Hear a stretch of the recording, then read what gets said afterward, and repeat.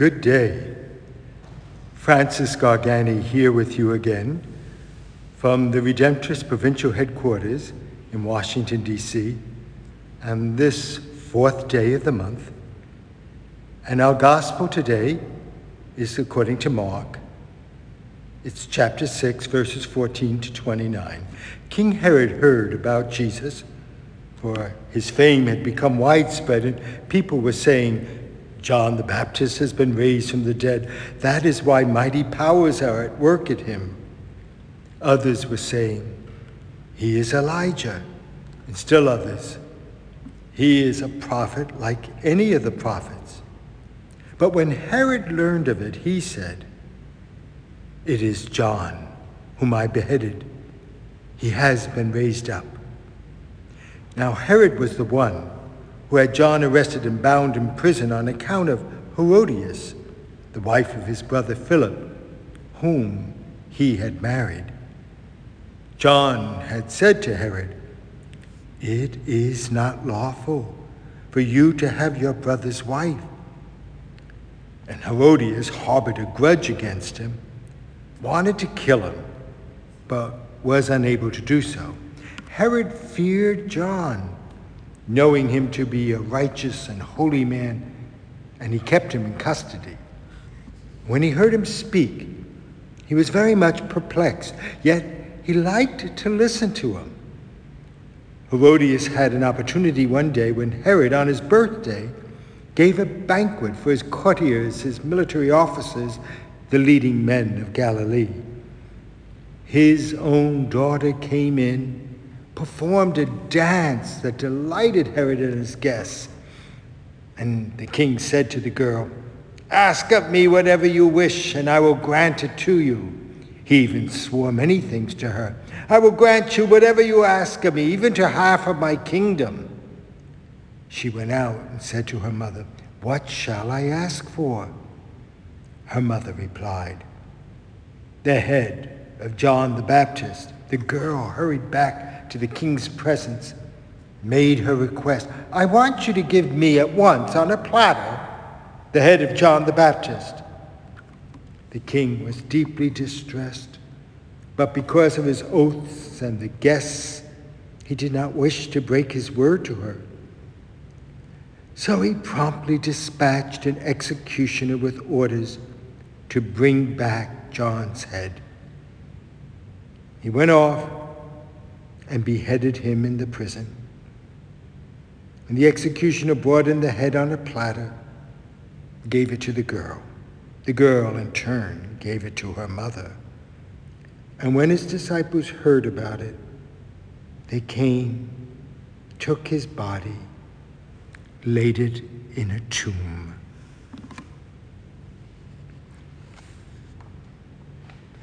Well, though we might be in what is titled ordinary time in liturgical parlance, there's certainly nothing ordinary about today's gospel narrative. The beheading of John, known as the Baptist, is one of the most dramatic and, dare I say, colorful stories in the Christian scriptures.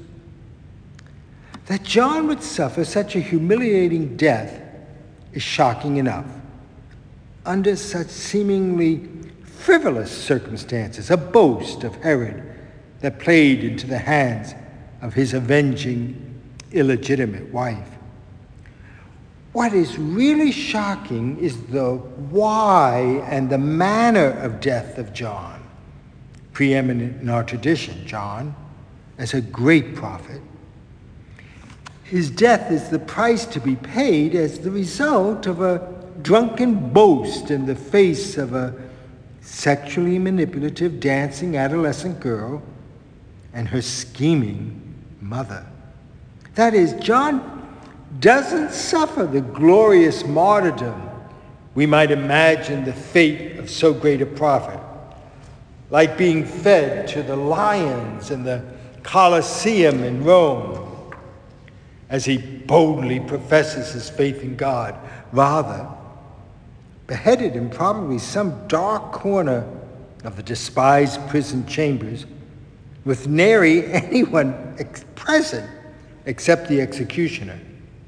John's beheading was probably the fate of any low-life criminal of their society who was easily dispatched, easily forgotten. And yet, we still read this story centuries later, not as a testament of the spectacular and daring faith of a great prophet refusing to deny before his enemies the God of the covenant, nor do we read the story as one who refuses to deny the Christ as the one sent by God to inaugurate God's kingdom. Rather, the story is testament to John's faith in a God who is present in the most unglamorous and mundane circumstances.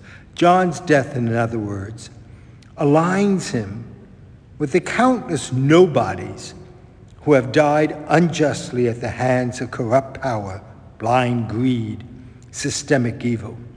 In other words, our salvation history must be read from the underbelly of society. God aligns God's self with, as Mary sang, the lowly, the powerless, the voiceless. And though there were probably some folks along the Via Dolorosa who jeered and spat upon the Christ as he carried his cross on his way to execution as a criminal, probably most of the people of Jerusalem were just going on about their business Christ's fateful day. Reframed by the Christian community, Christ's torture and death become unmistakably, dramatically momentous. But in the life of Jerusalem society, it might have made mention on the back page of their daily news, if it made it at all, if they had a daily news. Another nobody dispatched without a second thought, a crucifixion mourned by some, but disregarded by most. You can't help but notice the difference between the first reading from Sirach that portrays David in glorious terms, acclaiming David with royalty and power, shattering the Philistines, being acclaimed by tens of thousands. That's today's first reading.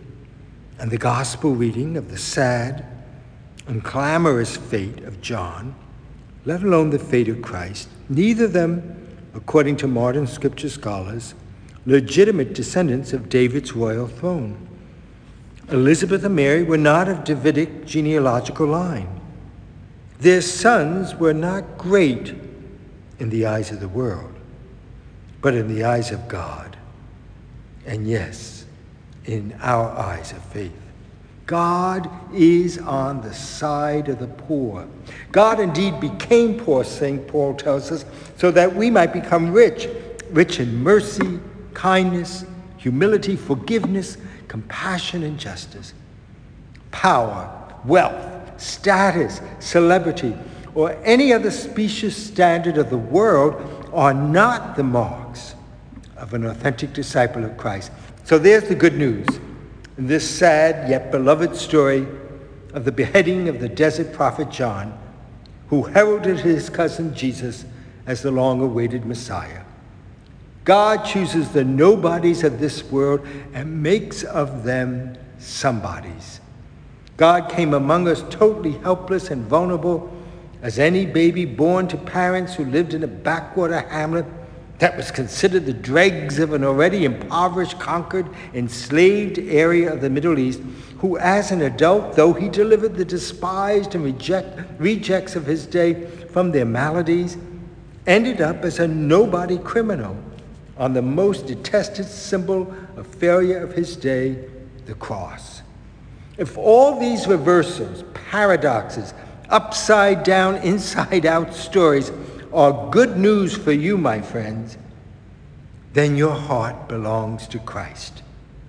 And yes, to John, and to all the martyrs, and yes, to all those who have died seemingly as nobodies along with them.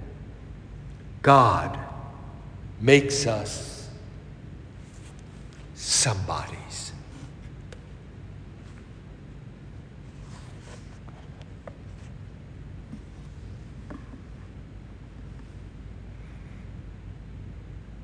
long before the mountains came to be, and the land and sea and stars of the night, through the endless seasons of all time. You have always been, you will always be, in every age, O God, you have been our refuge. In every age, O God, you have been our hope. Teach us to make use of the time we have.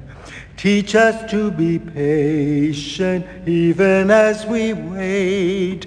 Teach us to embrace our every joy, to sleep peacefully, and to rise up strong in every age. O God, you have been our refuge in every age. O God, you have been our hope.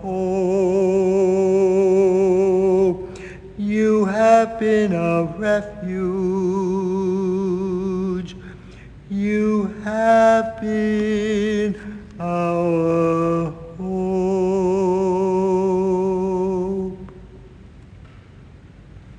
Amen.